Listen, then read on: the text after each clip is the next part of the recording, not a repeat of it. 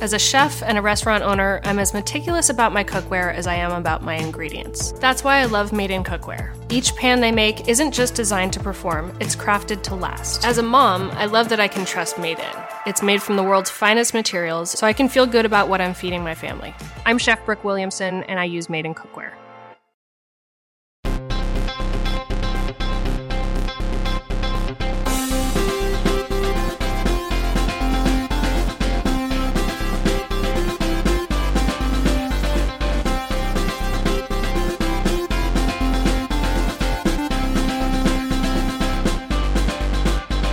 Welcome to Pod Save America. I'm John Favreau. I'm Pride Demon John Lovett. I'm Tommy Vitor. On today's show, the Republican field grows to 12 as the RNC sets new criteria for the first debate. Donald Trump prepares to be indicted again. Ron DeSantis tests out new lines of attack in Iowa. Nikki Haley does a CNN town hall that no one noticed. And Joe Biden takes a debt ceiling victory lap with an Oval Office address, while his anti-vax Democratic challenger RFK Jr. does a Twitter Spaces event with Elon Musk. How's that for a sentence? How's that, all those words together? It's so they hard. They all mean something. And you know what? Or nothing. They mean nothing. Our children use that paragraph to explain to our children what happened. Why the waters rose and the internet stopped working. Then later, the Washington Post's Ben Terrace talks to Tommy about his new book, The Big Break, which is a riveting account of D.C. in the post-Trump era. But first, if you can, please donate to Vote Save America's Fuck Bans, Leave Queer Kids Alone funds, which are supporting organizations on the ground in states that are banning care and targeting trans youth. Our original goal is $50,000, but you guys already crushed that in just a few days. So we're going to try to make it $100,000. Nice. I think we can do that, right? Double it. You can donate to either political impact organizations, tax-deductible nonprofits, or both. Just go to votesaveamerica.com/fuckbans to learn more and donate today. Also, Crooked's go-to legal podcast, Strict Scrutiny, will be recording live at Howard University, and you can now join via live stream on June 9th at 1 p.m. Eastern. Join hosts Leah Littman, Kate Shaw, and Melissa Murray, with President and Director Counsel of the NAACP Legal Defense Fund, Janai Nelson, and Crooked's own Shaniqua McClendon, as they talk all things Supreme Court. Get your live stream tickets today by heading to crooked.com/strictlive and get a 25% discount if you're a friend of the pod subscriber. Exciting stuff. All right, let's get to the news. The Republican presidential field will expand to a full dozen this week, with official announcements from Mike Pence, Chris Christie, and someone named Doug Burgum, who is apparently the governor of North Dakota. For 2 terms. 2 terms? I had to Google him. I did not know He that. got reelected. New Hampshire Governor Chris Sununu has decided against running, which is a blow to the tens of Sununu for President fans out there. Sad. The Republican National Committee is trying to put a tent on this circus. They just announced that in order for candidates to qualify for the first debate, which we now know will be hosted by Fox and held in Milwaukee on August 23rd, candidates have to meet the following criteria. They have to poll consistently above 1% in a combination of state and national polls. They have to have at least 40,000 donors across 20 states, and they have to pledge to support the eventual Republican nominee. All right, let's start with the debate criteria. Who's already in? Who do you think's worried? And how might this whole thing affect the debates and the race? Tommy? So, I mean, I think Trump's in, DeSantis is in, Pence is probably in, Haley, they're all in. Also, Vivek Ramaswamy has already qualified. He says, right? The groundswell. Correct. Based on polling or donors? All the polling has shown that he would qualify if nothing changes. And then they said that they've reached the donor threshold. People who've reached the donor threshold, at least what they've said, is DeSantis, Haley, and Vivek Ramaswamy. So I think the criteria, it's understandable. You don't want any person who just says, hey, I'm running for president. I want to build a brand for myself and sell a book to be able to be on that stage.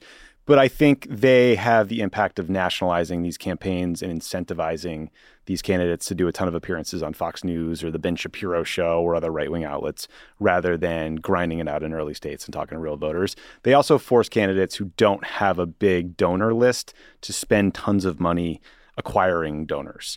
I was talking to a friend who you both know well who worked on the Democratic race in 2020 about these thresholds because the Republicans basically stole the Democratic version of the debate thresholds. And he said, polling and donor thresholds make me want to throw myself off a bridge and text because the thresholds ratchet up and up and up over time. Yeah. And so that these candidates would learn about some new donor threshold and have to tear up their entire plan to focus only on getting more small dollar donors and not talking to voters, spending $500,000 on Facebook ads so that you can get up to like 65,000 donors or whatever the threshold is. And So it costs a lot of now money. I know who you're talking to. Yes. So there's perverse incentives that are not really good. I mean, they don't they're not educating voters. You're just kind of meeting the RNC or DNC thresholds. Well, right. The idea is that, you have enough support out there in the country that you deserve a place on the stage. But in practice, for a lot of them, they spend a ton of money per donor to acquire the donors Exactly. to reach the threshold Exactly. because the threshold exists. Yeah.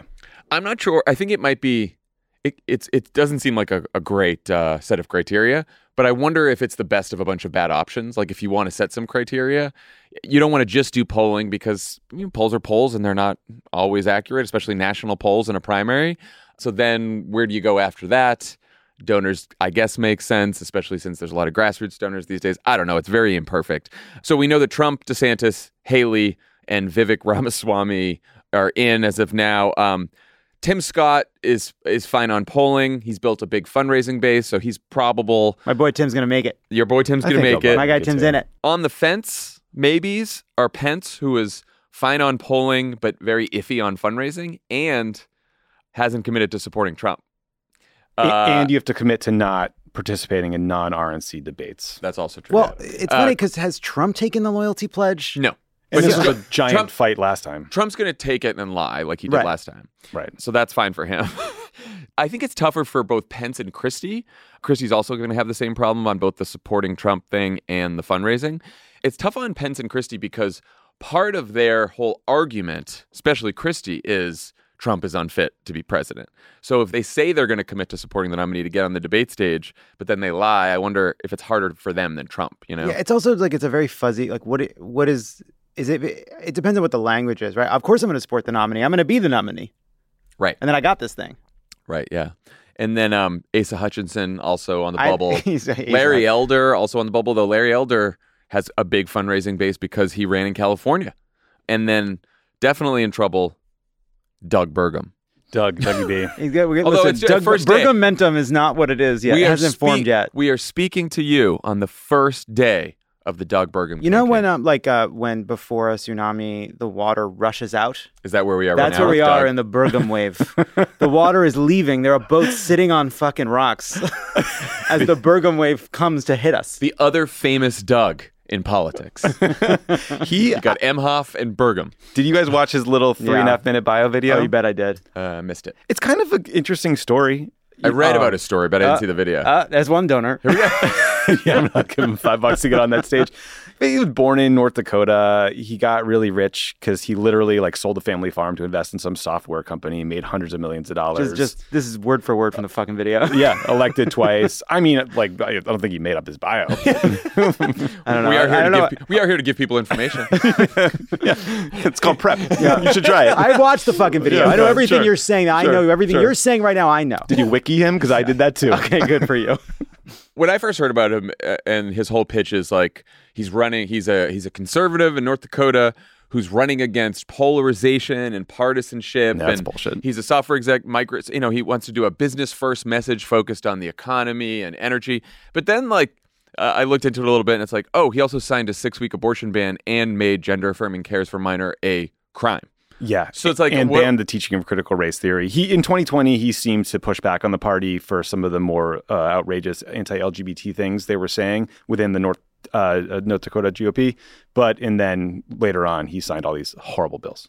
Yeah, I was thinking about that, just looking at this this wonderful field coming into view for us, and a big difference from 2016 to now is 2016. There really was, underneath all the kind of aesthetic nonsense and bullshit, there was actual policy shifts happening as the Republican Party moved from Paul Ryan conservatism to the kind of right wing anti-immigrant, kind of making that more central, anti-trans, anti-gay, the kind of more fascistic version that Trump is doing. And all these people have fully embraced that platform. They're just campaigning on aesthetics, right? They're just going to do it with a nicer touch, which is obviously not enough. Did you see Trump's quote on the race, the field expanding? What did he say? He said, people coming into the race, they're polling at 1%, 2%. I don't know what they're doing. They must know something, but I know actually some of them are pretty stupid. They're running for VP and cabinet. Maybe they are, but some of them won't happen. I can tell you. That's so funny. It's pretty spot on. I asked Dan this on Thursday, but Pence and Christie, do you think it's possible that Vivek Ramaswamy finishes ahead of them? I think it's just like, is it possible that that Vivek gets more than 3%? Yes. it's like they're so mismatched. Here's what I can't figure out either. We haven't talked about the fact that, although we've mentioned it before, that Trump might skip the primary debates. You're Chris Christie. You get into this race because you're like, I just need to get on that debate stage and I'm going to kick the shit out of Trump. I don't care if Republican voters don't like me. I'm just on a kamikaze mission to fuck up Trump. And then Trump doesn't appear in the debates. Then what's Chris Christie doing? And then he doesn't appear in the debates. I mean, right. He's got two problems here. Yeah. Chris Christie is doing this kind of debate pugilist New Hampshire strategy, which I don't have a lot of faith in that. Pence, at least, Pence, I think the last poll had him at 5% in Iowa. And he's going to go after the kind of white Christian evangelical nationalists that make up a lot of the caucus goers in Iowa. So I think, look, I don't have a lot of money on Pence, but I think he has a better theory of the case than Chris Christie. I also feel like I'm in outer space. We've seen Chris Christie debate. He debated throughout the campaign and then he lost profound. Like he just lost completely. Like we've seen him do this. He debated Trump several times. The only time he ever got traction is when he stopped debating Trump and debated Marco Rubio for 5 seconds. And that was his big moment. And then he was gone. I just think that, yeah, I agree with all that. I think Pence's constituency is like non-existent, right? He does the right thing at the last possible moment that makes the whole Trump base so angry at him that some of them wanted to literally kill him. Mm-hmm. But for people who don't like Trump, Pence also stood by for 4 years and applauded everything that Trump did. So, like, where is the Pence supporter? I don't know. I guess the Pence supporter is someone who loved everything Donald Trump did up until he tried to overturn the election, and then they got off the bus.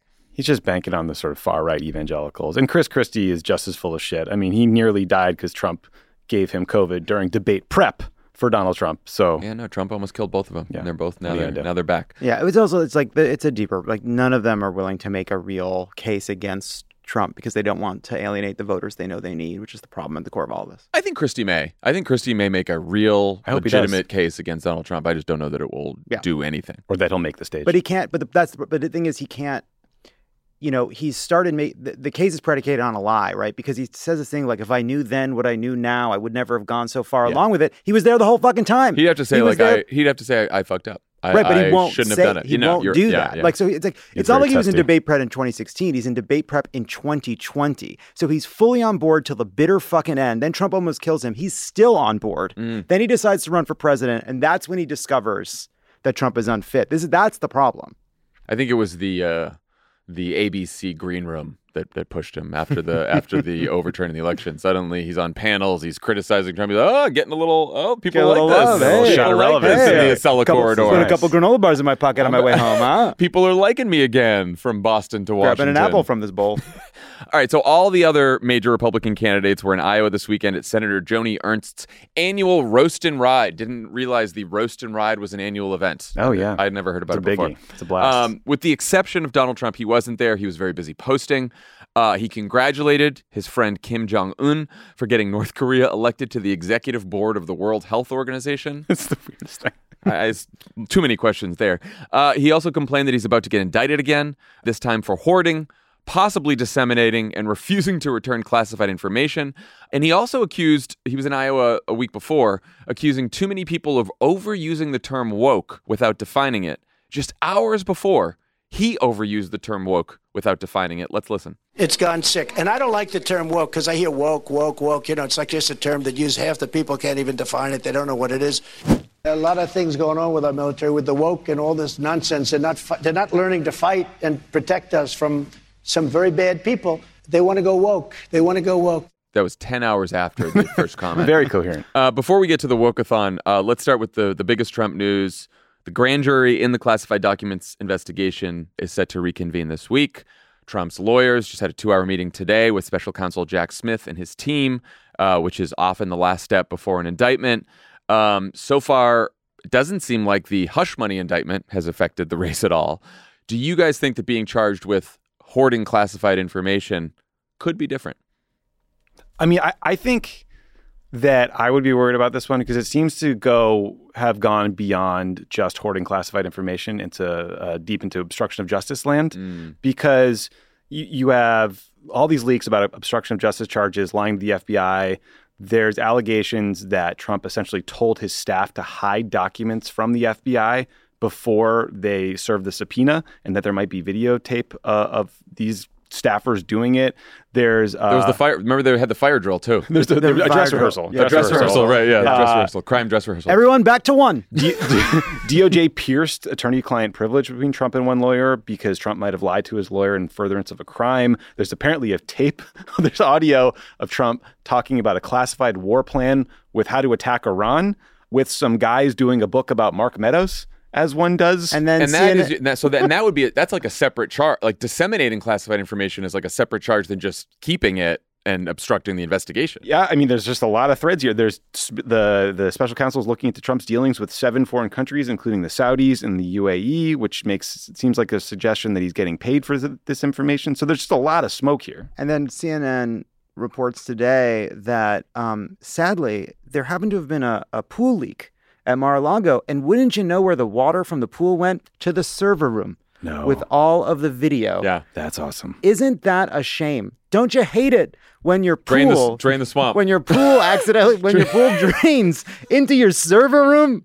God, what are the odds? That stinks, because all the proof that he's innocent is on those tapes. That's worse than Hillary with the hammer and the bleach bit. Yeah, with the wiping. It's like a brain-dead Nixon move. I'm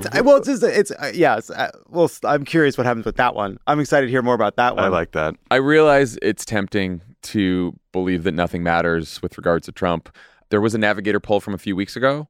65% of all Americans now think Trump has committed a crime. That is up a net 12 points from just the month before.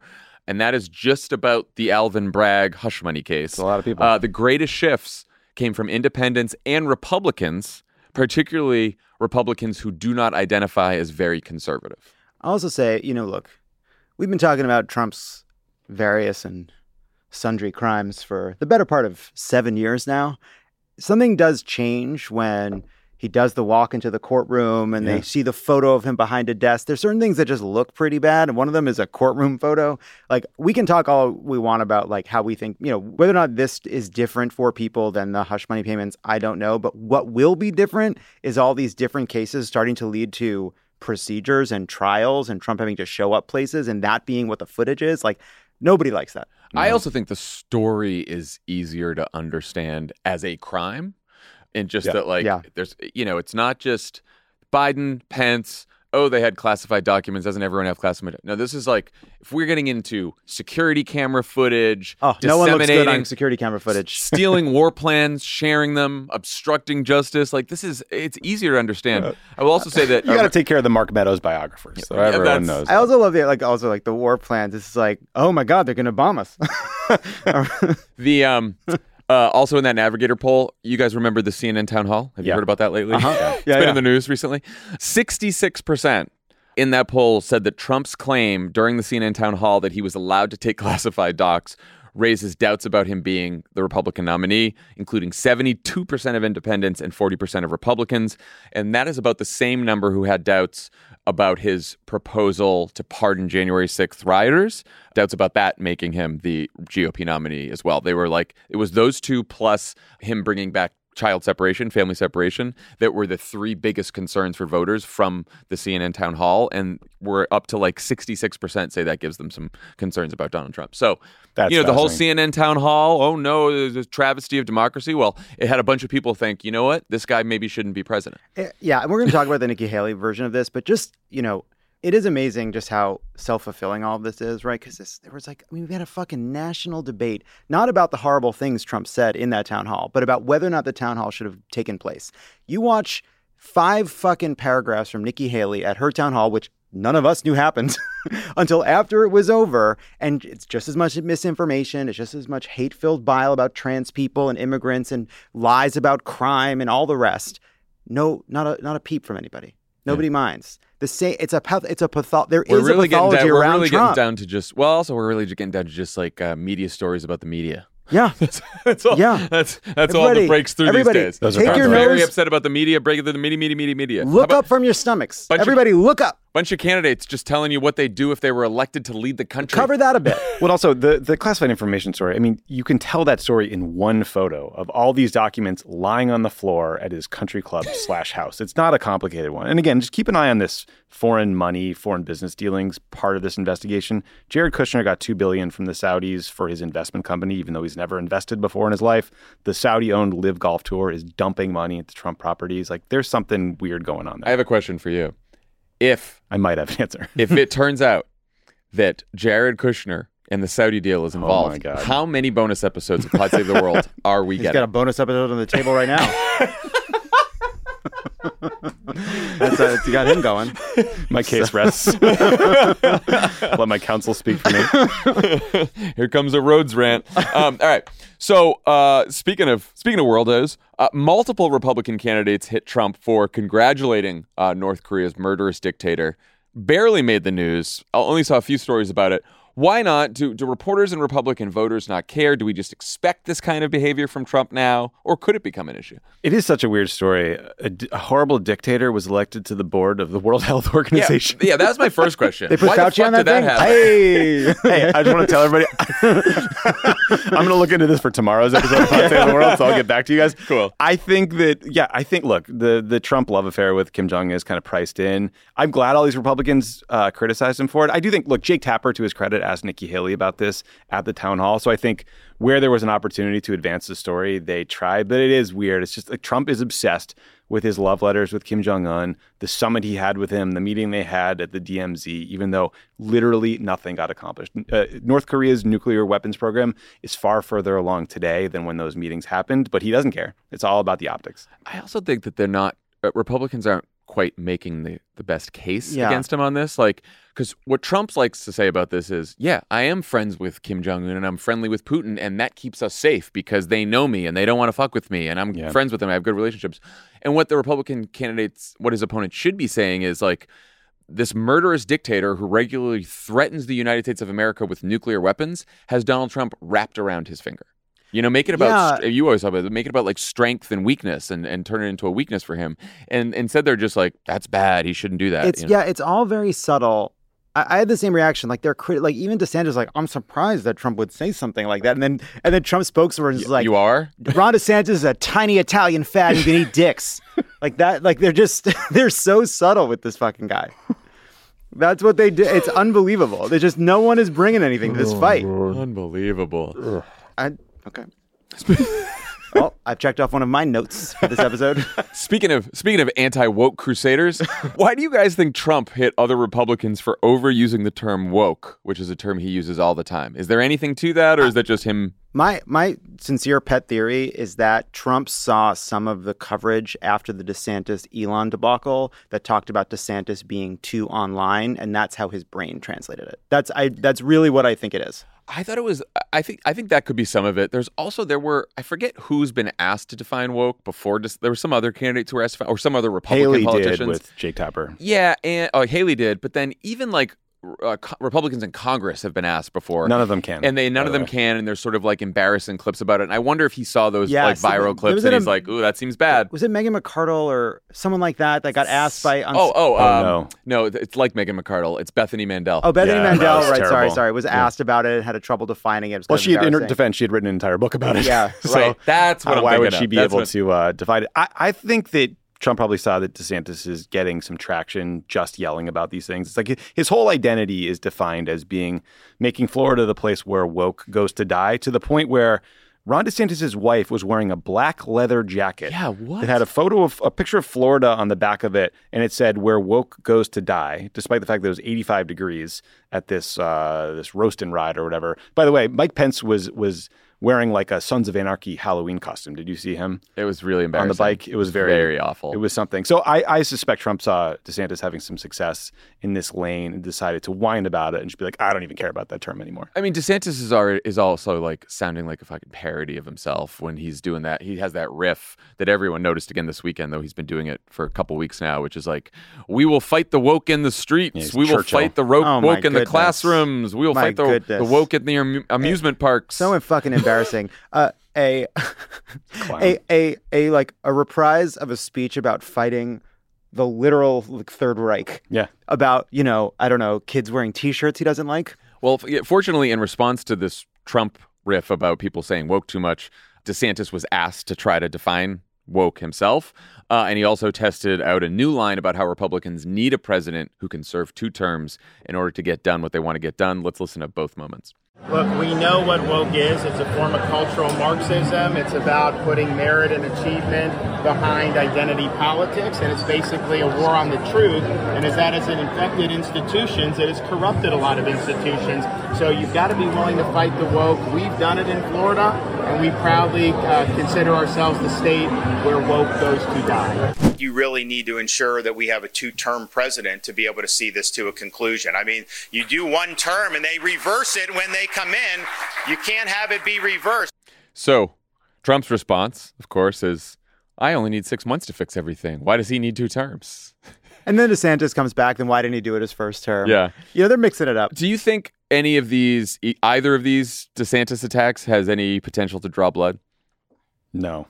The 2-term thing is stupid to me. I don't understand that. What a waste of time. It's also like I was on the fence about it actually, because my first reaction was Tommy's, which is to say, so your point is Trump would be amazing, but he can only do it for 4 years, so you need somebody else. It's kind of back to like part of the case that a lot of these Republicans have been making, which is Trump is great, but we need to do something different. Yeah. And like, so if he was eligible so that's the problem. And the problem is just that he can't do it as long as you want someone that great to be there for longer, which is a little bit embarrassing. Though there is something about DeSantis calling him a lame duck that I think could catch on. Like, we don't want to elect a lame duck. We don't want to elect a lame duck. There was a way in which he was saying it. If you actually look at the longer DeSantis quote about wanting to have somebody new, it's like, we need somebody who's going to hit the ground running on day one, who's going to be focused and disciplined and attacking the bureaucratic state. That's a multi-year process. We can't. And so he kind of put it into a larger argument around Trump's weaknesses that I thought could be something. Yeah, I think that all of his arguments seem too cerebral for me, and too cerebral for, I would argue, much of the Republican base. First of all, defining woke, always tricky when you define a word by using the word multiple times. He's like, woke is, we got to fight woke. Woke is a war on the truth. And then, and you know how many people know cultural Marxism. Regular people are always talking about cultural Marxism.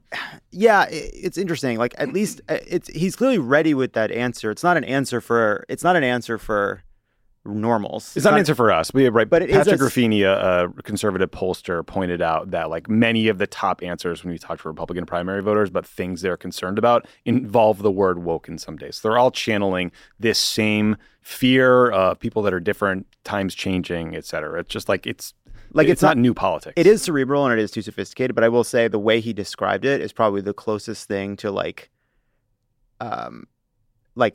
I think a sincere explanation for how they would define it to each other. You know what I mean? Like that. That's how I took that. I don't know what cultural Marxism is. Yeah, I mean, wink. but they sure you don't.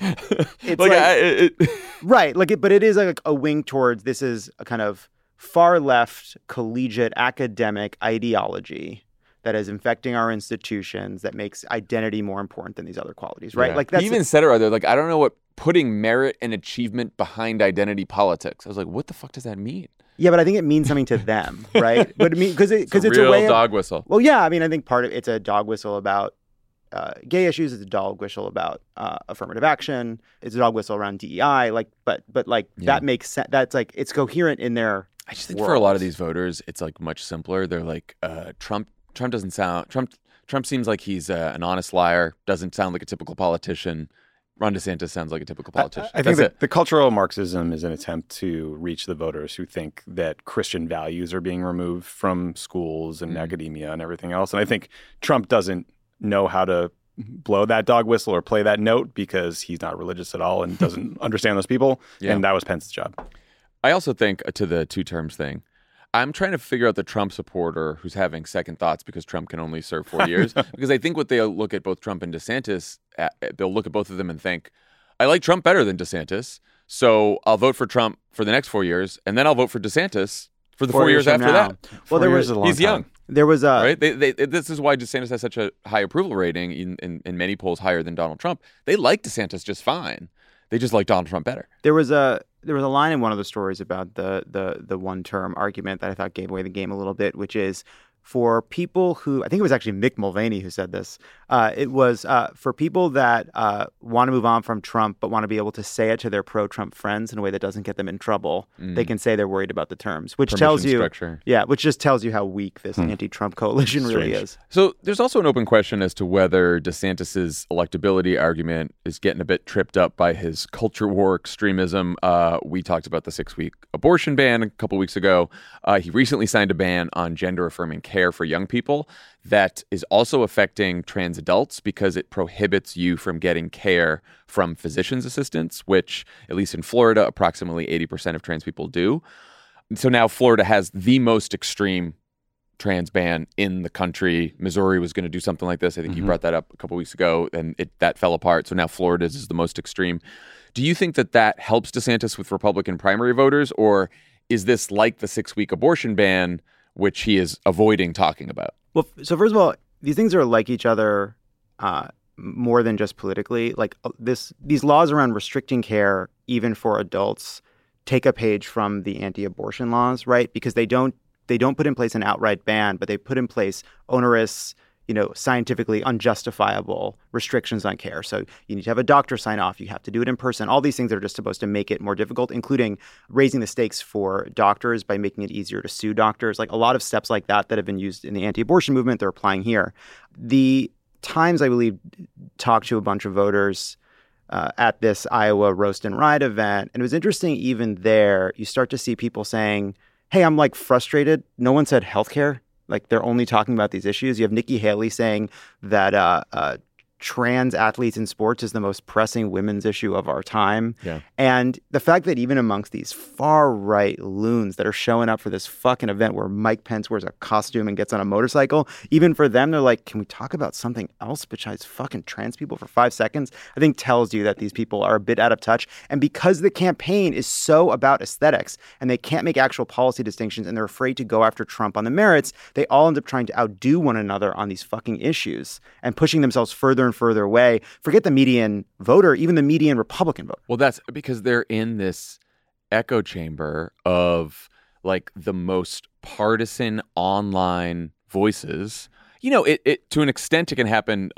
It happened in 2020 on the Democratic side in certain issues, right, in certain time, but it's really bad on the Republican side now, where all these Republican candidates, all they're listening to is what's happening on the Daily Wire, what's happening in Steve Bannon's podcast, what's happening on Fox News, what's happening in primetime, right?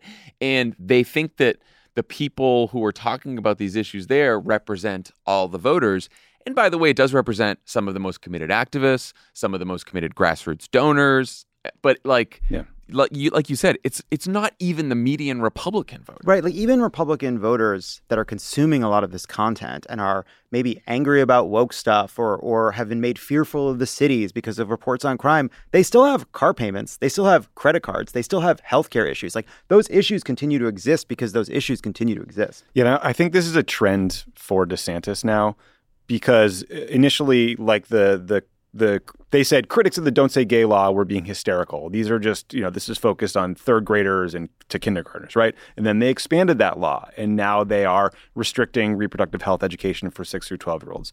They claimed that the Florida book bans were about these extreme examples that no, young kid should ever be reading. And then we read about Amanda Gorman's book being banned, a poem she read at the inauguration. There are these restrictions on transgender kids are making it impossible for adults to get treatment. I mean, the 6-week abortion ban, the fight with Disney, it is painting a picture of an incredibly extreme governor in Ron DeSantis and deep, big government overreach into people's lives in ways that I think will sound bizarre to most people, even most Republicans. And I think that the way Trump is handling it and probably will handle it is not necessarily by saying what Democrats would, which is like, this is extreme and dangerous, these positions. But he's going to try to be like, this guy's a weirdo.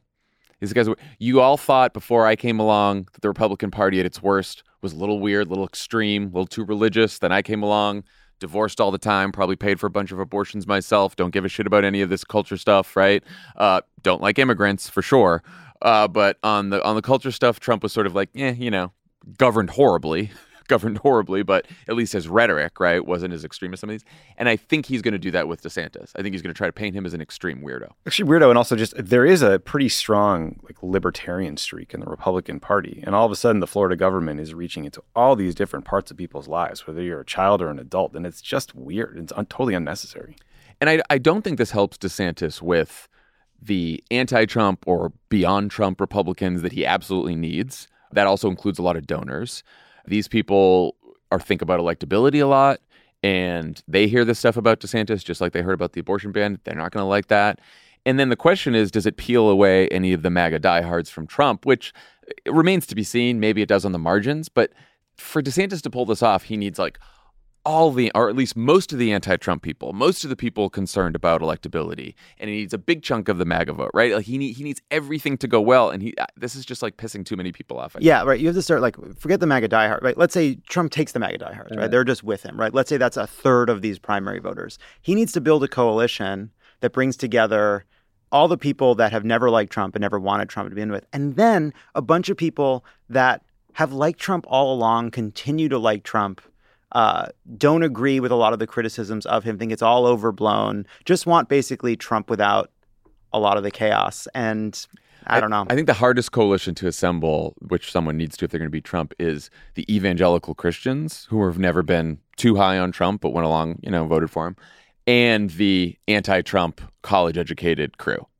Getting both of those groups of voters, I think, is hard for a Republican politician. I also do think, too, a lot of the polling around evangelicals has gotten pretty muddled because as that's become basically an identity or a brand, more people have chosen it, and it kind of expands it to mean I'm a good Republican in a lot of different ways. Yeah. And so you end up with so it's a very a curious group of people. First of all, why wouldn't they stick with Trump, the most successful anti-choice president? Right. I read this great book. It's called The Flag and the Cross, and it was about white Christian nationalism and the strains of religion and anti-democratic movements in this country and the way they come together to tell people how to live their lives. And I think that's a powerful chunk of the Republican base that Trump has captured, but that Pence and DeSantis are both competing for now. Yeah. And another sign that DeSantis is having some trouble is his issues with grassroots enthusiasm. So he had 40,000 donors last quarter who gave an average of more than $200 per donor. That's pretty high. For comparison, Bernie Sanders' average donation was around $26. How much do you think this matters for DeSantis? I think it's an indication of potentially less broad-based enthusiasm for his candidacy. The other thing we don't know is you can give $3,300 in the primary and then $3,300 in the general election. DeSantis' team is accepting money for both the primary and the general. So we don't know how much of that $8.2 million is actually locked up for the general election, and he'll have to return it, literally, if he doesn't win the nomination. So $8.2 million, it's a good chunk of change. But, you would much rather have many, many more donors the way Bernie Sanders had, who gave you a lower amount of money so you can go back to them again, because that is the lowest hanging fruit for fundraising, is hitting up someone who already wanted to give you money. Yeah. It is early and it's the first quarter for him, but usually challengers to frontrunners who are going to have a shot tend to have a lot of grassroots energy behind them. Obama versus Hillary, Sanders versus Clinton, Sanders and even Warren in 2020. And most of those folks still didn't win, right? Obama was the only one in that group that did win. So if you don't have at least the grassroots support, and you're a challenger who's a long shot against the establishment favorite, which Trump is, I think it's even harder. Now, we'll see what happens next quarter, but not great. Just in terms of raw DeSantis is going to have $200 million sitting in a super PAC, they say. They say they're budgeting a $200 million spend. super PAC spends are less efficient when you're talking about media buys for boring reasons that we don't have to get into. So, look at Jeb Bush and the way it all sort of worked out for him. He had most of his money in his super PAC, and his campaign did a lot less spending. So DeSantis will have a lot of money. But the enthusiasm piece is sort of notable. Yeah, I just think it's it not the doesn't money matter. issue; it's the enthusiasm. Yeah, because by the way, 8.2 million, like that's a massive amount to get right out of the gate. I do think it's just, will there be enthusiasm behind it over time, or does it represent like a fatal flaw of his campaign?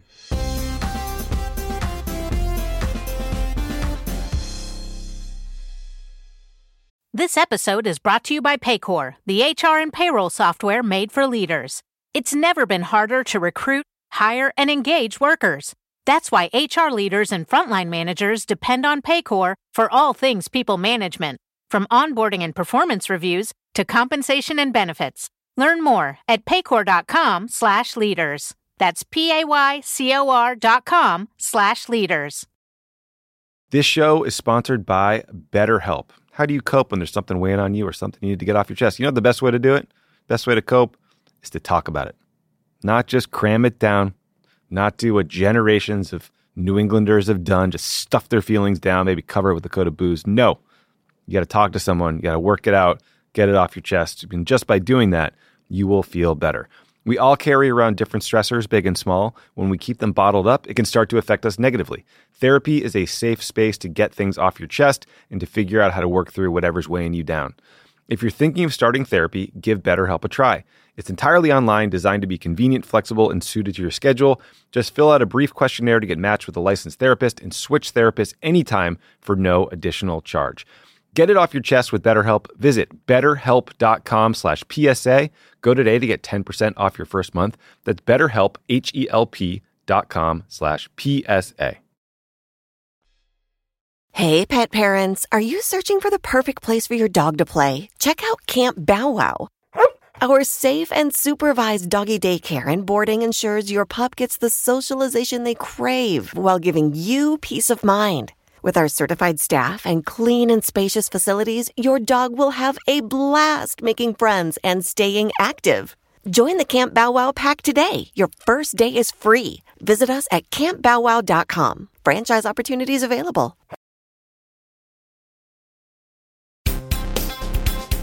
As for the rest of the GOP field, again, apparently Nikki Haley participated in a CNN town hall moderated by Jake Tapper on Sunday night. They should have televised it. So stupid. Here are people together. Here are some of the highlights.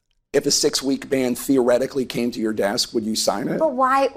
I will answer that when you ask Kamala and Biden if they would agree to 37 weeks, 38 weeks, 39 weeks. Then I'll answer your question. And I know that Trump and DeSantis have both said we're not going to deal with entitlement reform. Well, all you're doing is leaving it for the next president, and that's leaving a lot of Americans in trouble. I think it's important to be honest with the American people. We are in this situation. Don't lie to them and say, oh, we don't have to deal with entitlement reform. Yes, we do. Yes, we do. It's the reality. I'm always going to tell the truth. Is it going to hurt? Yes, but for our kids, they know they're not going to get it anyway. I mean, the idea that we have biological boys playing in girls' sports, it is the women's issue of our time. How are we supposed to get our girls used to the fact that biological boys are in their locker rooms? And then we wonder why a third of our teenage girls seriously contemplated suicide last year? So it seems like Nikki Haley is trying to combine pre-2016 conservatism with a pretty lame MAGA impression. You guys think that's a winning strategy?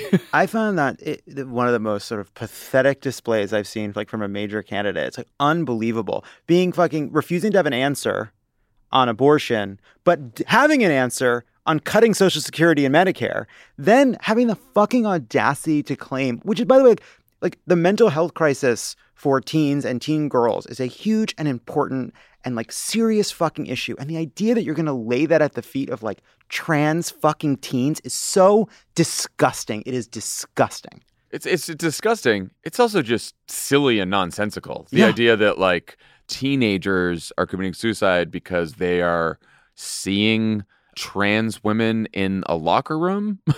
Even people who are anti-trans probably don't believe that. Yeah, I mean, she sort of got the what does woke mean question, and she said basically it's like communities like the trans community pushing their views on everyone else. So she tried to have more of a simple answer. She also tried to straddle this tone of being compassionate and trying to listen to the other side while having her own position. Abortion was like the number one example. Like she said, she refused to answer whether she should support a 6-week abortion ban. She refused to comment on a 15-week abortion ban. But she also said, I don't want to demonize people who are pro-choice. I want to come together and agree on stuff. So it was a weird effort to try to straddle these issues. She gave a speech about abortion a couple weeks ago. And the whole point of the speech was, I think, simply to say, like, to highlight the fact that she is the lone woman in the field. And that is sort of she's trying to have a brand around being pro-life, about being anti-abortion, without actually taking a position on the issue. She gives a whole speech on the subject, does not come out in favor of any particular policy, continues to avoid having a position on any particular policy. It's just like, to what end? I wanted to pick those clips because I really think she hit the trifecta there. On abortion, she sounds like a typical politician by dodging the question. She doesn't answer the question, which voters don't like. She manages to take the Paul Ryan position on entitlements that is not only unpopular with the general electorate, but now unpopular with the Republican base. And then her trans answer is guaranteed to push away the anti-Trump Republicans that she absolutely needs if she has any prayer of competing in this. So she's just like, 3 things just fucked it all up. Well, the good news for her is this was on opposite an NBA Finals game.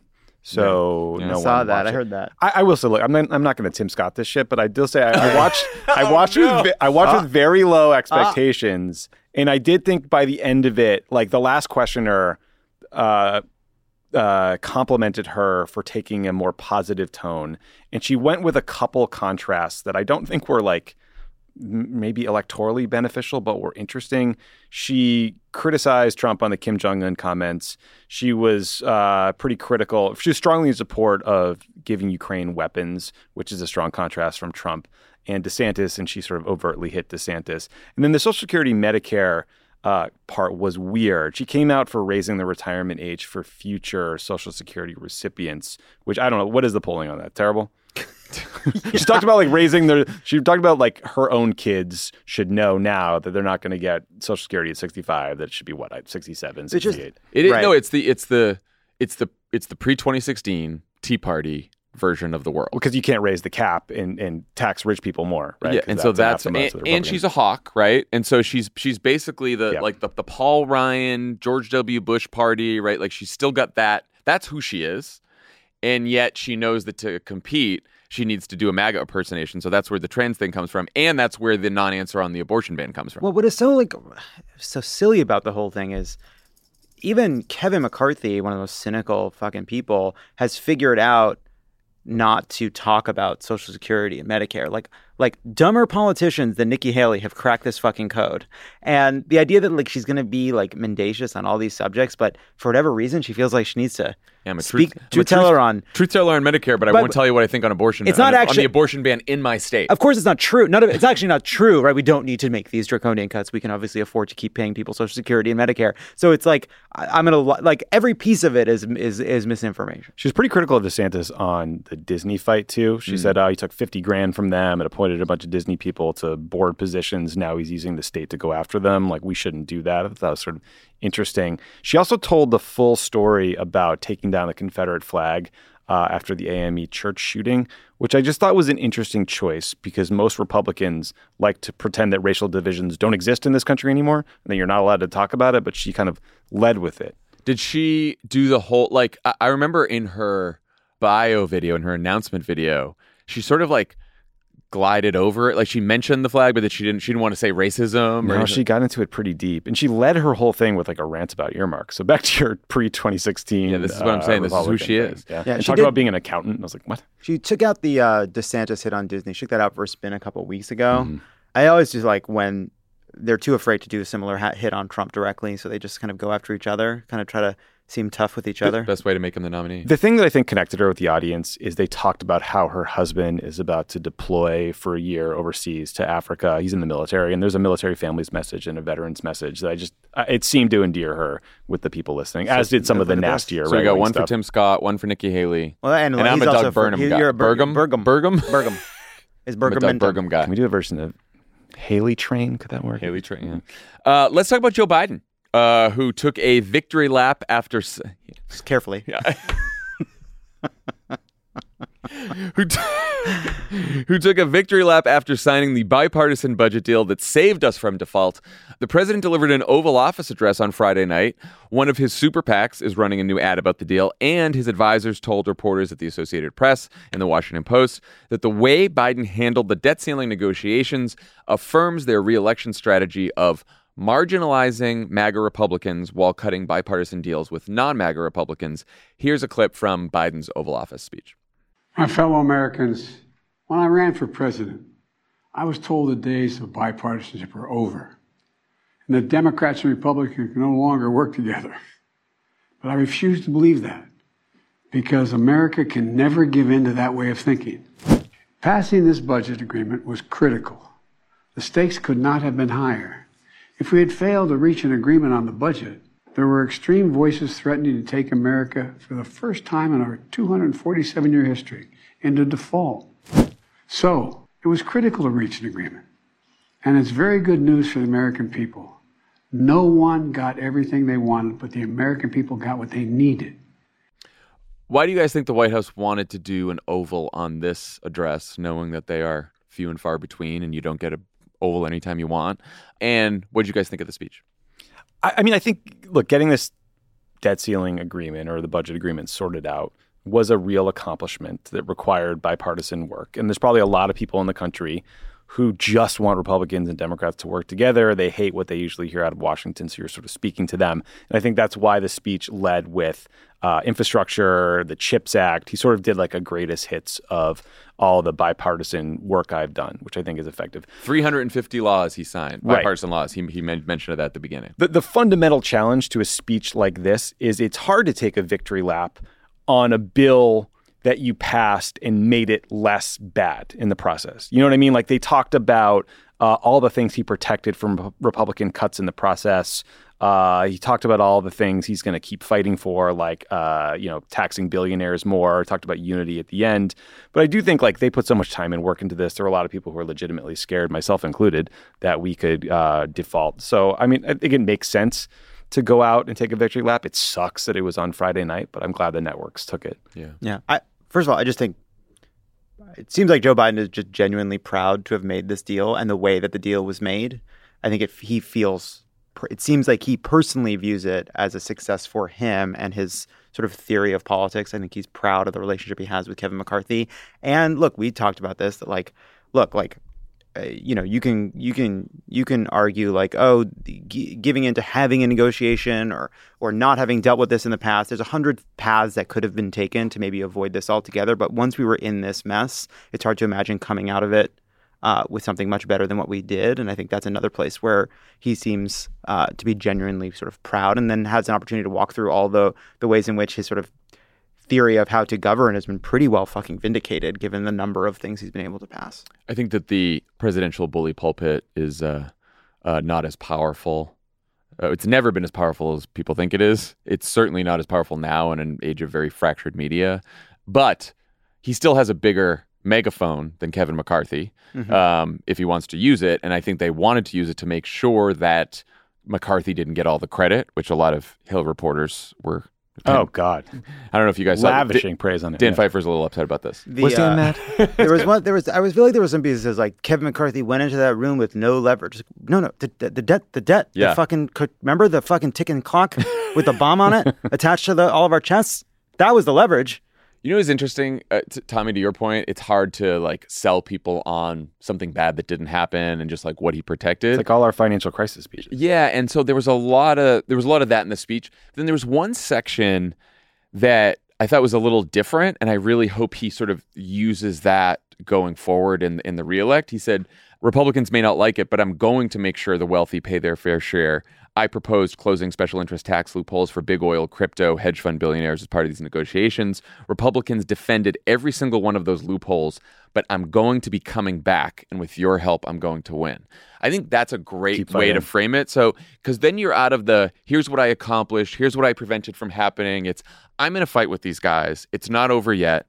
I'm going to come back and I'm going to go after those loopholes. They want to protect them. right? Yeah. And I think you do that. They're going to go after Medicare. I want to protect it. They're going to do this. I'm going to protect it. And you make it an ongoing battle that you're engaged in, and it's on behalf of the American people, and that's why you need the next 4 years. Yeah, I do think it was a political success for the Republicans that even the idea of tax increases being part of this negotiation it was barely part of the conversation. It was just always understood from the jump that was a non-starter. So frustrating. It was really frustrating. And so, it became a conversation about what the percentage of cut would be, as opposed to how we could raise funds, especially on some of the most ridiculous fucking loopholes, carried interest, real estate, whatever. What's your take on the re-election strategy that Biden's team was laying out to reporters? Basically that he is distinguishing once again between MAGA Republicans, who he is warning are extreme, and regular Republicans, who he keeps saying he can work with, and is proving it with a lot of these deals and bipartisan legislation. My feeling on it is that I feel like it describes maybe a theory of governing, but doesn't actually describe the way Joe Biden talks about Republicans on the campaign trail.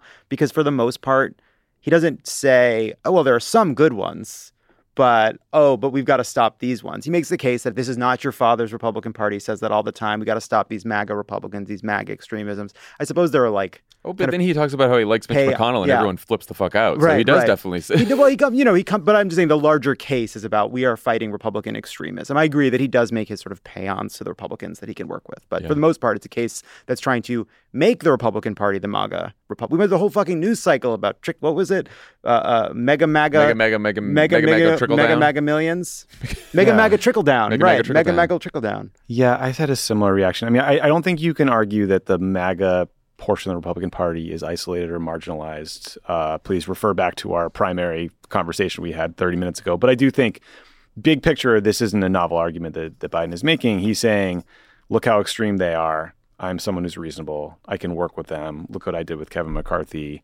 That's good. You're trying to find a sliver of Republicans or independents or moderate Republicans to vote for you or stay home. I think that's a smart strategy. I think that's what it's all about. I mean, it's partisan news junkies like us don't necessarily see the difference between MAGA Republicans and the rest of the party. And I think we have a point. Most Republican politicians supported Donald Trump, supported him after he tried to overturn an election and cite an insurrection, right? But I think Biden wants to give Republican-leaning independents a place to go.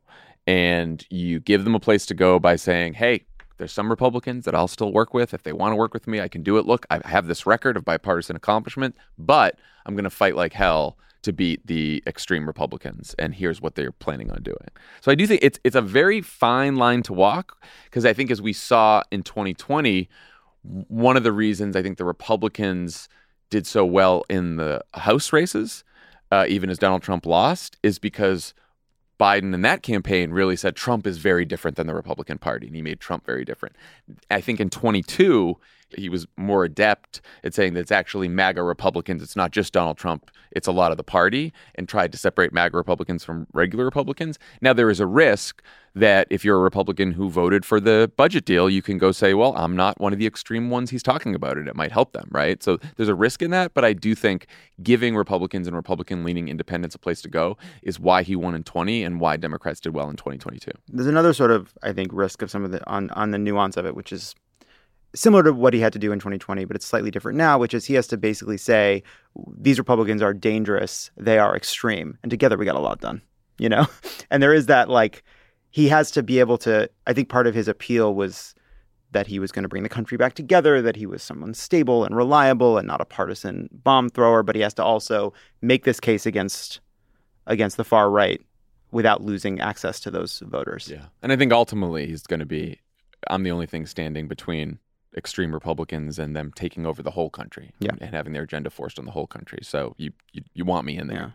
Yeah. And some competition for the Democratic nomination, anti-vax conspiracy theorist Robert F. Kennedy Jr., who just did a Twitter Spaces event hosted by Elon Musk where he said COVID wasn't a real disease, proposed completely sealing the U.S. border with Mexico, called mainstream media organizations propaganda vessels, and said that Elon Musk is, quote, a key instrument for rescuing American democracy.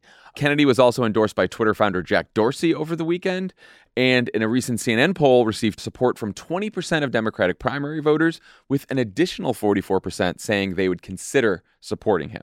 So what the hell's going on with this guy, and how big of a problem do you think RFK Jr.'s candidacy is for Biden and, by extension, America? First of all, man, that Kennedy name, what a fucking shadow on, like, Jesus Christ. It's just a name. It's just the name Kennedy. Why do people like it so much? I don't get it. I don't get you fucking Northeasterners. You never see a Kennedy won't vote for. It's called Mid-Atlantic. It's called people who don't consume a lot of news. Name ID. Name ID, and it's most American voters. Ugh. And what do they know about politics?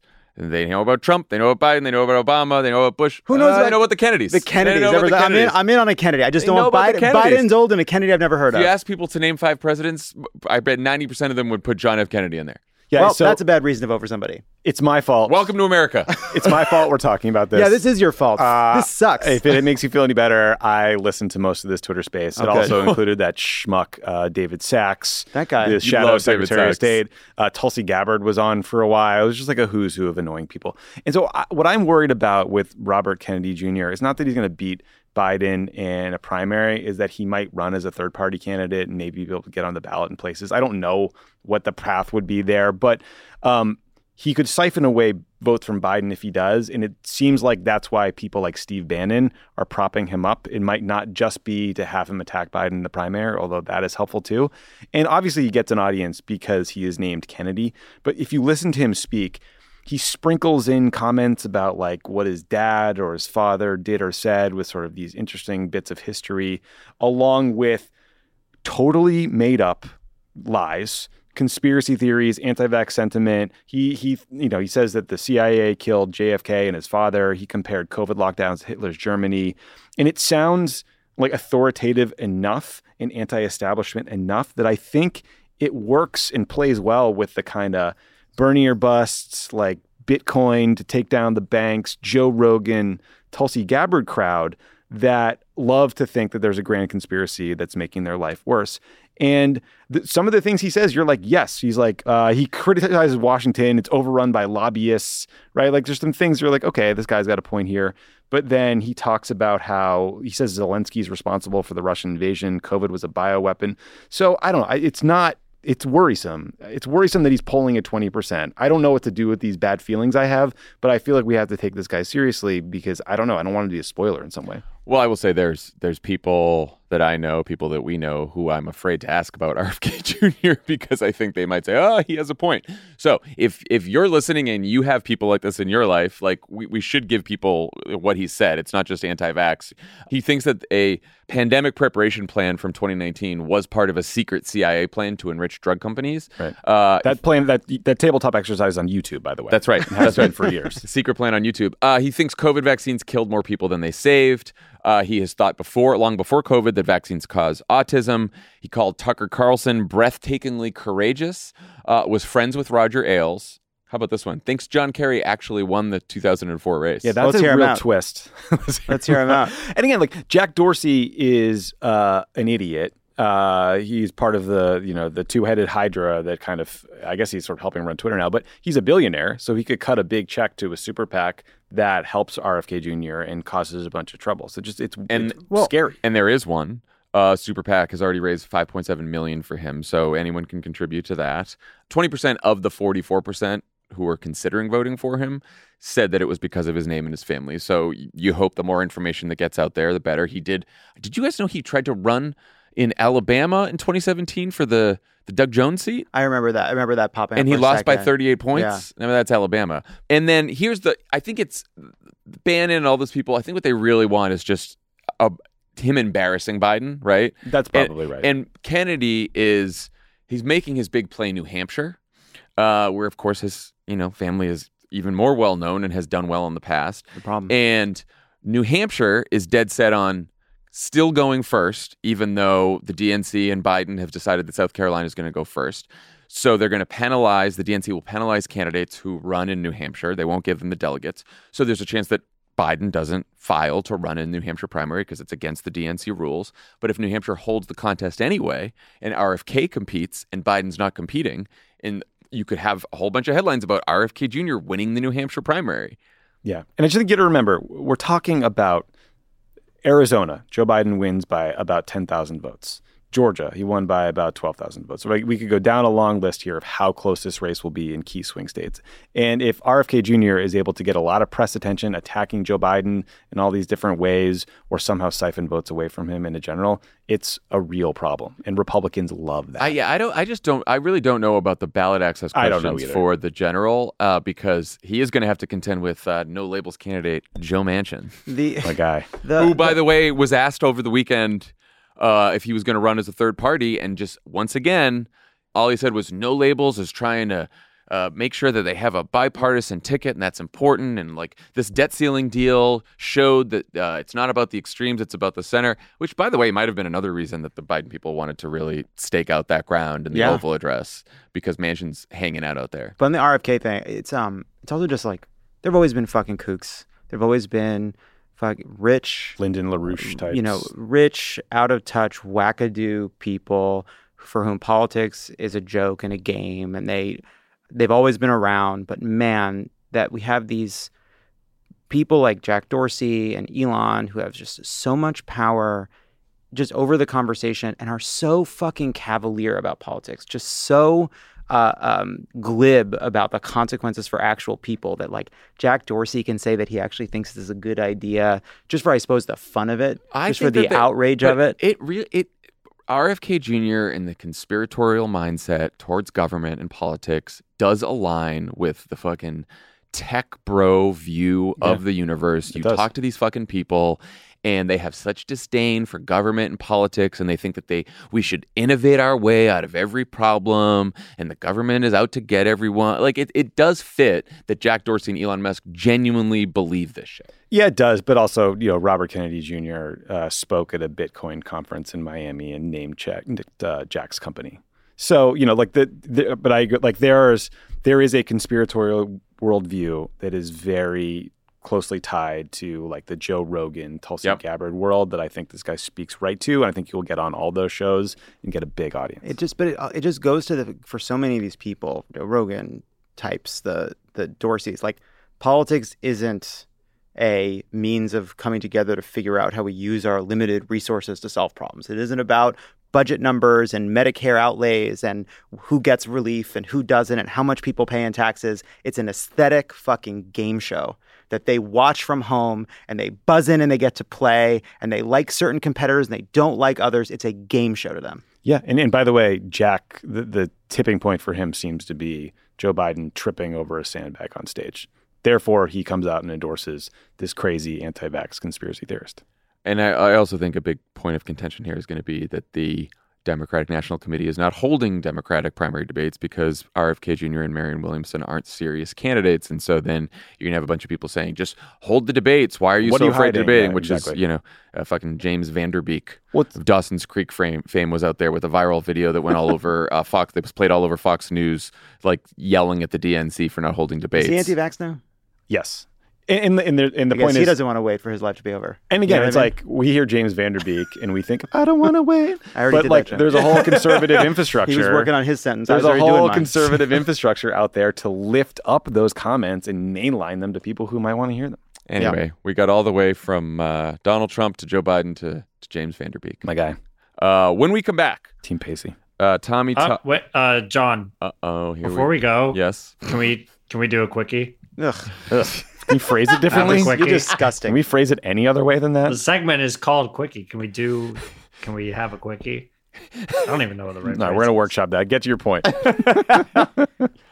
right. Well, I just want to first thank the subscribers who sent me this wonderful piece of content on our community Discord. Go subscribe at crooked.com/friends. Please say crooked.com/friends. Crooked.com/friends. Thank you. Last week, Republican Congresswoman, I'm doing this because it's a debt ceiling thing. It's one more piece of news. Republican Congresswoman Lauren Boebert did not show up for the vote on the budget bill. Nice. I want to play you 2 quick clips. So good. It's a shot and a chaser. Here's the shot. It's Lauren Boebert explaining that she did not show up because she was protesting the bill. They served us up a crap sandwich. Call it a no-show protest.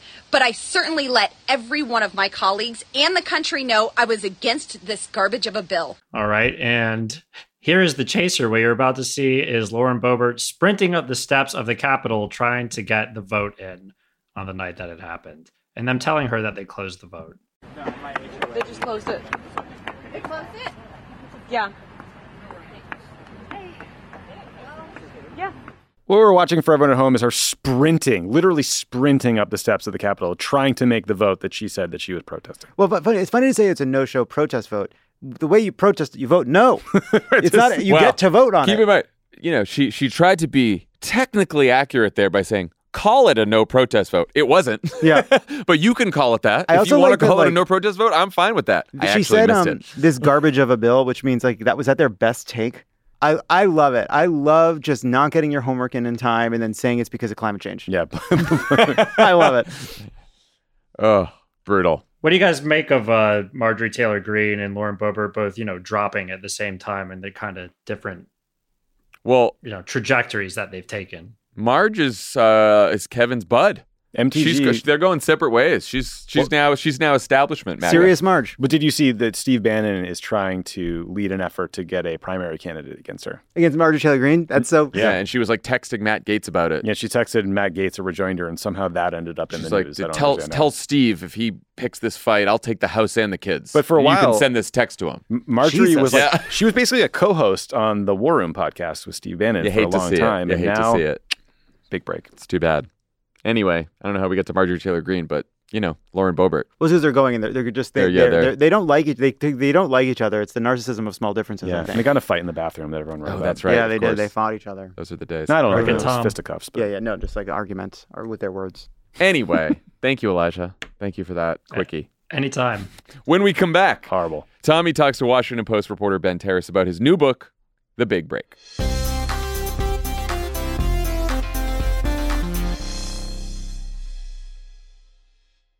It's that time of the year. Your vacation is coming up. You can already hear the beach waves, feel the warm breeze, relax, and think about work. You really, really want it all to work out while you're away. Monday.com gives you and the team that peace of mind. When all work is on one platform and everyone's in sync, things just flow. Wherever you are, tap the banner to go to Monday.com. Hey everyone, it's Ted from Consumer Cellular, the guy in the orange sweater, and this is your wake-up call. If you're paying too much for wireless service, you don't have to keep having that nightmare. Consumer Cellular has the same fast, reliable coverage as the leading carriers for less. And for a limited time, new customers receive their second month free when they sign up and use promo code MONTHFREE by May 31st. So why keep spending more than you have to? Seriously, wake up and call 1-888-FREEDOM or visit consumercellular.com. Taxes, fees, and other third-party charges will apply. See website for additional details. Angie's List is now Angie, and we've heard a lot of theories about why. I thought it was an eco move. Fewer words, less paper. No, it was so you could say it faster. No, it's to be more iconic. Must be a tech thing. But those aren't quite right. It's because now you can compare upfront prices, book a service instantly, and even get your project handled from start to finish. Sounds easy. It is, and it makes us so much more than just a list. Get started at Angie.com. That's ANGI, or download the app today.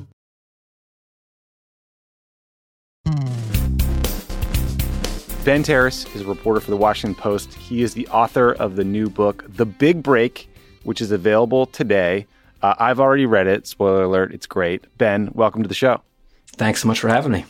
Thanks so much for doing this, and thanks for sending me a PDF of the book, although I also paid for one, so it will be arriving in my Kindle shortly. It's a great book. It's a very fun, page-turning, quick read, so I highly recommend folks read it if you want to learn about some of the more interesting characters in Washington. Is that a fair sort of summary of who you like to focus on? Yeah, I'd say so. I tried to find the most interesting people who actually were also either important or influential or, said something more about kind of the current state of politics. Yeah, I mean, I think that sort of characterizes a lot of your reporting in the Post, too. It's like coverage of these entertaining characters in politics and then using them to tell a bigger story about the city, the industry around politics, which I think is a great way to do it. So I was hoping we could start with one of the folks in the book that really interested me, a guy named Robert Strick. Can you tell us who he is and what his job was? Sure. Robert Strick is definitely one of the more interesting people in this book, which I have to say is full of interesting people. I honestly believe that, but he is truly a unique character. He's a longtime lobbyist who was never really successful until Donald Trump came around, and then was just one of the most wildly successful, financially, one of the most wildly successful lobbyists in all of Washington. This kind of cowboy, swaggery, libertarian, Trump-loving, but also Trump-skeptical in some ways guy who lived out on a farm in Middleburg, Virginia, that he called Alibi Farm. And he was this guy who just really could not make it work until Donald Trump came around. And he just found a way to take advantage of the chaos and become a power player in Washington. And I was interested in him not just because he made it work in Washington.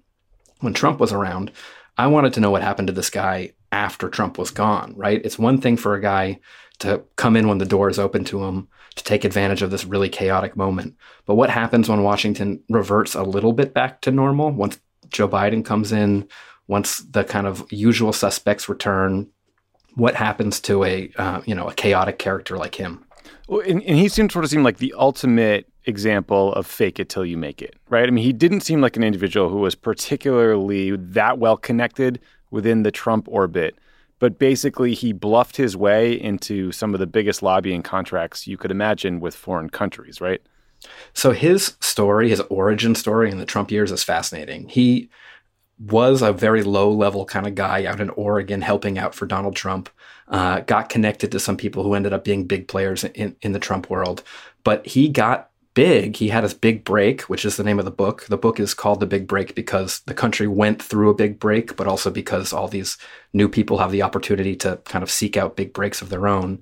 And his came in a really, strange fashion. He came to Washington right after Trump won. Well, he was around for the election night. He was there and continued to be there after he won, kind of partied for, 4 nights, drinking an endless amount of whiskey with his friends and smoking cigars. And one night he was out at the Four Seasons in Georgetown, outside on the patio smoking cigars and drinking, when a dog came and sniffed his crotch, and he kind of pushes this dog away. He's like, what the heck's going on here?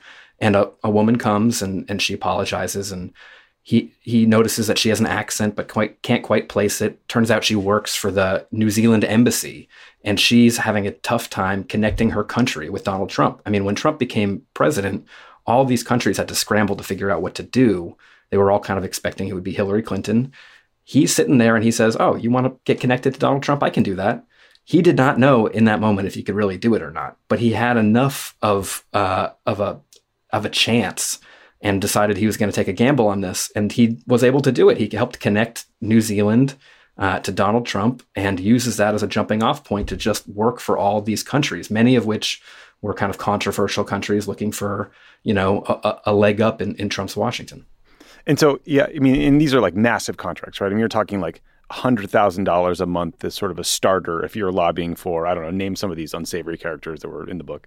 Well, one place that he got a huge contract for was for like $5 million for Saudi Arabia. And he didn't even end up doing anything for them. He just, they saw an opportunity. There were not a lot of people who could say, look, we're connected to Donald Trump. He was saying it. They gave him this huge contract and ultimately didn't even ask anything from him. I mean, there's so much money out there in foreign contracts because to a country, $5 million is nothing, right?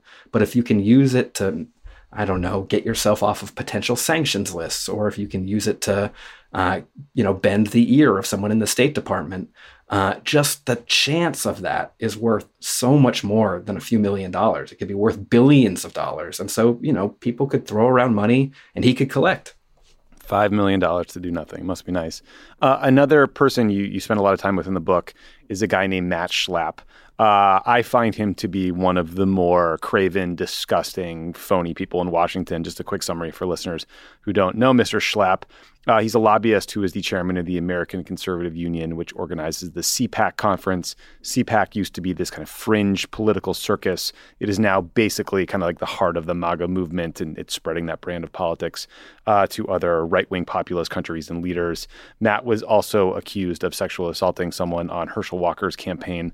Can you talk about why you wanted to include Matt in the book and like a little bit about his evolution from sort of a Bush guy who, worked in the Bush White House and was kind of a standard Republican to, the leader of a MAGA movement? Yeah, I mean, so I set out to write this book because a lot of people, pretty much everyone, can tell that Washington is broken, right? But it's hard to know exactly how it got that way. I have this kind of great job, sometimes a terrible job, but a great job in that I can spend my days trying to figure out answers to that question. I can talk to people. I can get inside rooms that most people can't get into. I can, spend tons of time researching them and talking to everyone who knows them. And I wanted to know kind of how the Republican Party became what it is today, how it went from, the GOP of, 20 years ago or even 10 years ago, and, how it turned into a party that just cares about Donald Trump and loyalty to him. And I felt like it's hard to write about an entire party.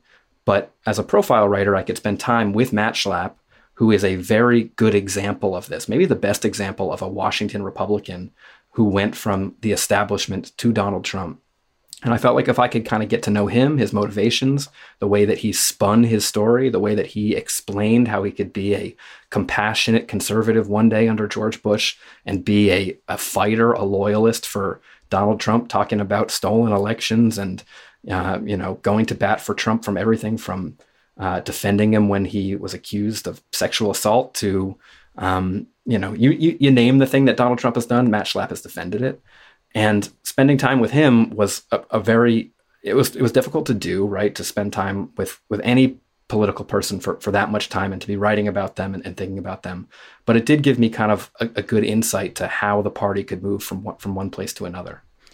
Did you ever get a sense of why he would agree to talk with you? Did he just think that getting more coverage would help his business? I mean, this is obviously someone who had a lot to hide, we've come to learn. Yeah. I don't know exactly why people talk to me sometimes. I'm glad they do. I think the reason is because I am fair. I spend a lot of time trying to get to know people and understand their motivations and give their worldview at least some time to breathe, right?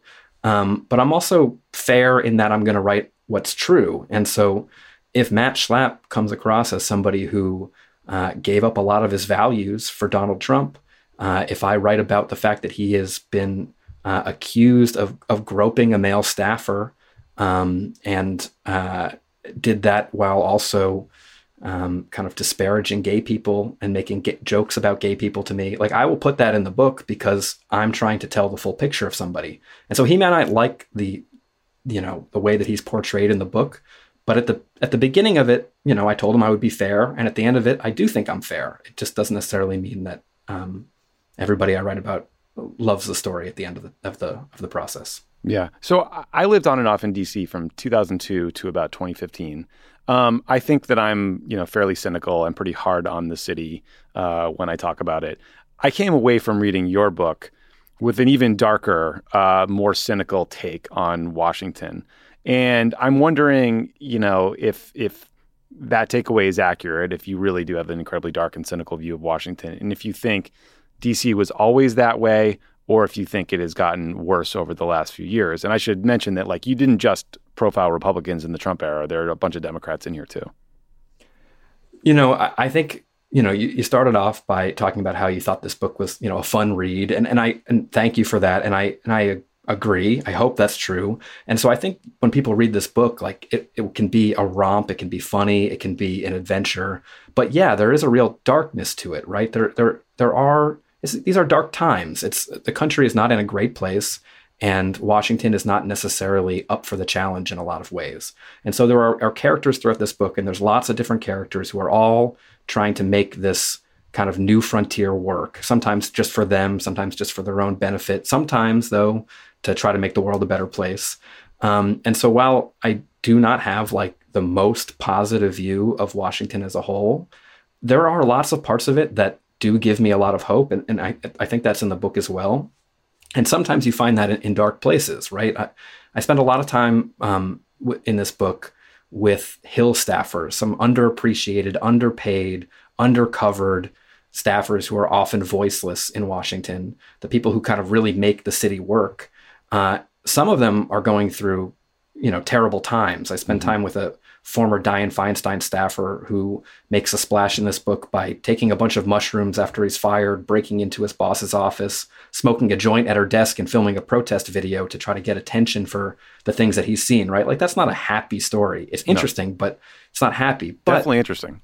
But underneath that, it helped me kind of get to know a whole world of people who are desperately trying to do good work. People talk about Washington as just filled with cynics and people who are desperate for power. And there are a lot of those, but more people come to Washington to try to do good stuff. And that hasn't changed even after Trump. In some ways, I feel like more and more people are coming because it feels more important than ever. And so I think even if you read this book and see a lot of darkness, there are glimmers of hope in there too.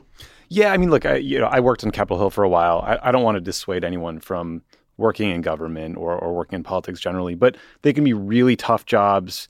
You are underpaid, you are overworked. The work itself doesn't always feel all that gratifying, especially when you're younger or at a lower level. But like my overall take on Washington, having worked in the White House or sort of through the duration of my time there, was most of the city was kind of really well-meaning, earnest people that are a little nerdy in a good way and focused on making the world a better place. Do you think the Trump era changed that makeup to include more people like Robert Strick, the first guy we talked about, who sort of used his little bit of access into administration to make a ton of money by lobbying for unsavory people? I mean, I do think more people come to Washington because they're idealistic than come to make money. I just think, look, if you really want to be rich, you go to Wall Street. If you really want to be famous, you can go to Hollywood. I don't think it's the number one place to come for that. I do think more people than usual have come to Washington since Donald Trump and during the Trump eras because of that, because all of a sudden the door is open to more people. Like, the way I think about this is I've always liked to write about kind of sideshow characters because I find them interesting. I often think sideshow characters do a very good job of kind of explaining the world. You can read a profile of somebody who seems kind of strange and weird, and at the end of it, you understand the world better. But now these sideshow characters realize they can be on the center stage. I mean, that's what happens in the Donald Trump years. Like, you can all of a sudden become a power player, even if in any other era you could not. But I still think there are more people that come here to just do good work. And it can be, that doesn't mean that everybody stays in Washington as an idealist. Washington can change people. You can come here idealistic and leave cynical. You can come to try to change the world and then realize it's actually easier to just make money. So, again, there's a lot of cynicism in Washington, and I'm as jaded as the next guy. But, I do think that when people saw what Donald Trump was doing to politics, a lot of idealistic people said, well, I'm needed more than ever to go and fight the good fight. Yeah, I mean, I do think that maybe the difference is between when I started and what the Trump era is there's obviously been lots of people that went to Washington and did brand building and left. I mean, I am one of them. Let's just be clear about that. But it was more like George Stephanopoulos worked at the White House. He was the communications director, and then he left and got a job at ABC News or whatever. Now there is like a brand building on steroids with social media.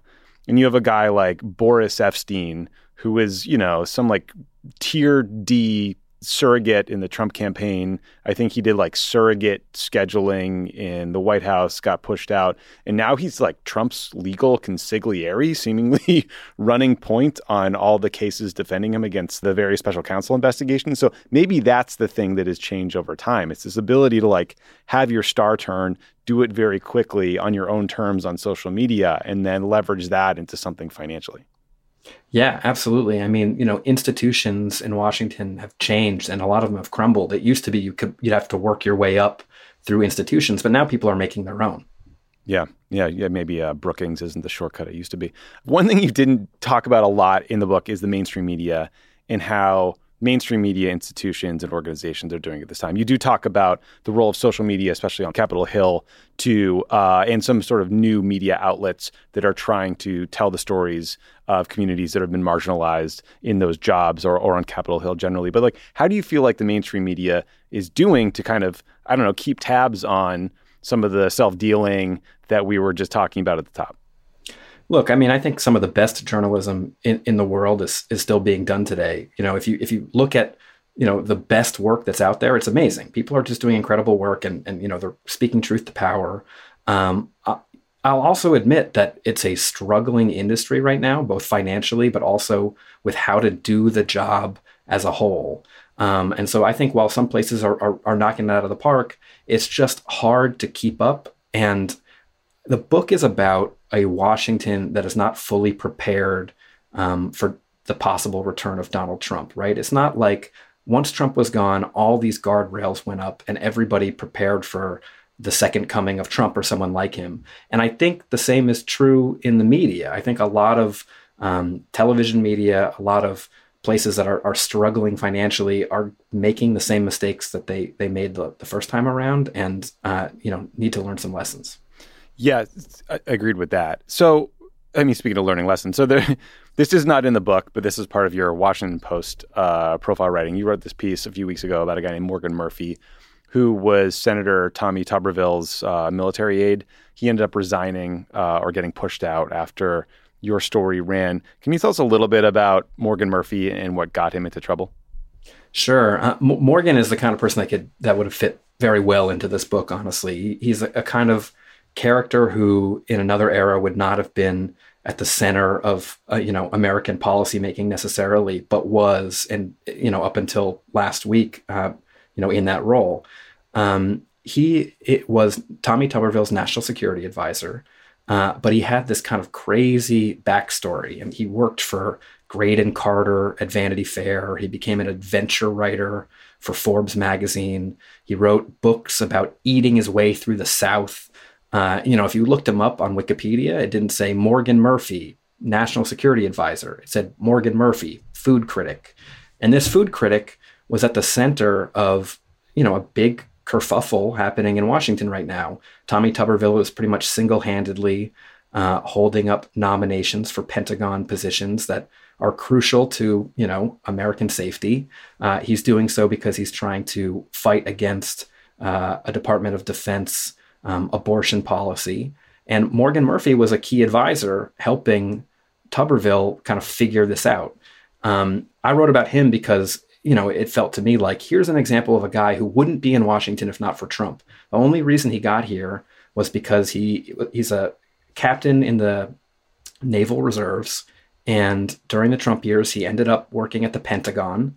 And because there was kind of a void in communication leadership, he rose very quickly to become the traveling press secretary for the Pentagon. So all of a sudden, this guy who is a food critic is now speaking on behalf of the American military, and then ends up working for a former football coach who's now a senator who is single-handedly blocking Pentagon from doing its job. That to me is like, oh, things are different in Washington, and here's a character that represents that. Yeah, things are different in Washington. And just to sort of double stamp what Tuberville is doing, he's got a hold on all U.S. Department of Defense general and flag officer promotions because the Department of Defense will give paid time off and travel funding for service members and dependents seeking abortion services if they live in states where those services are now illegal. So Tuberville is holding up hundreds of promotions. The Department of Defense says there are about 650 officers covered by this blanket hold, sort of like a 1 to 4 star general. It's so aggressive that Mitch McConnell opposes this idea. But what do we make of the fact that holding up hundreds of promotions for members of the military who have no part of this policy that Tuberville says he opposes, that doesn't get you in trouble? But Morgan Murphy taking credit for the policy and taking some of that credit away from Tommy Tuberville, that gets you fired. Yeah, I mean, it's one of those things where Washington has changed in a lot of ways since Donald Trump, but in some ways it remains the same. And, one way that it remains the same is if you're a principal, if you're a member of Congress, if you are an elected official, you like to be the person that gets all the credit or all the blame for policies that come out of your office. And if somebody steps out in front of you and makes it look like they're, maybe pulling the strings, it's not a good look. Yeah, don't get in the boss's way. Ben, thank you for doing the show. The book, again, is The Big Break. It is available now. It's a great read. Buy it, take it to the beach with you. You'll learn a lot about Washington, but don't let it make you too cynical, because there's some good stuff, too, that you can do if you want to work there. But I really appreciate you doing the show. Thanks so much for having me.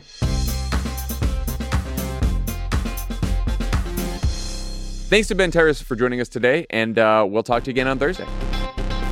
Pod Save America is a Crooked Media production. The executive producer is Michael Martinez. Our producers are Andy Gardner-Bernstein and Olivia Martinez. It's mixed and edited by Andrew Chadwick. Jordan Cantor is our sound engineer, with audio support from Kyle Seglin and Charlotte Landis. Thanks to Hallie Kiefer, Madeline Herringer, Ari Schwartz, Andy Taft, and Justine Howe for production support. And to our digital team, Elijah Cohn, Phoebe Bradford, Mia Kelman, Ben Hefcoat, and David Tolles. Subscribe to Pod Save America on YouTube to catch full episodes, exclusive content, and other community events. Find us at youtube.com/@PodSaveAmerica. We're all tired of the both sides media. Hate it. And in this existential battle, we find ourselves, not with the both sides media, but in between authoritarianism and democracy. We need media that actually defends democracy unapologetically. That's why you should check out the Midas Touch podcast. Good as gold. Hosted by three brothers with diverse backgrounds, the Midas Touch podcast releases daily and is a great source for news and commentary. See why our very own Dan Pfeiffer called Midas Touch's unique approach to covering the news a, quote, sign of hope in his latest book. And subscribe to the Midas Touch podcast today. How about that? We're quoting Dan Pfeiffer books here in the ads. I love it. That's MEIDASTOUCH. No both sides, just the truth. Endorsed by Dan Pfeiffer, unapologetically pro-democracy. Tune in for new episodes daily wherever you get your podcasts. It's that time of the year. Your vacation is coming up. You can already hear the beach waves, feel the warm breeze, relax, and think about work. You really, really want it all to work out while you're away. Monday.com gives you and the team that peace of mind. When all work is on one platform and everyone's in sync, things just flow. Wherever you are, tap the banner to go to Monday.com. You can start your day off right when you find a professional on Angie to get your plumbing right first. Connect with skilled professionals to get all your home projects done well. Visit Angie.com. You can do this when you Angie that.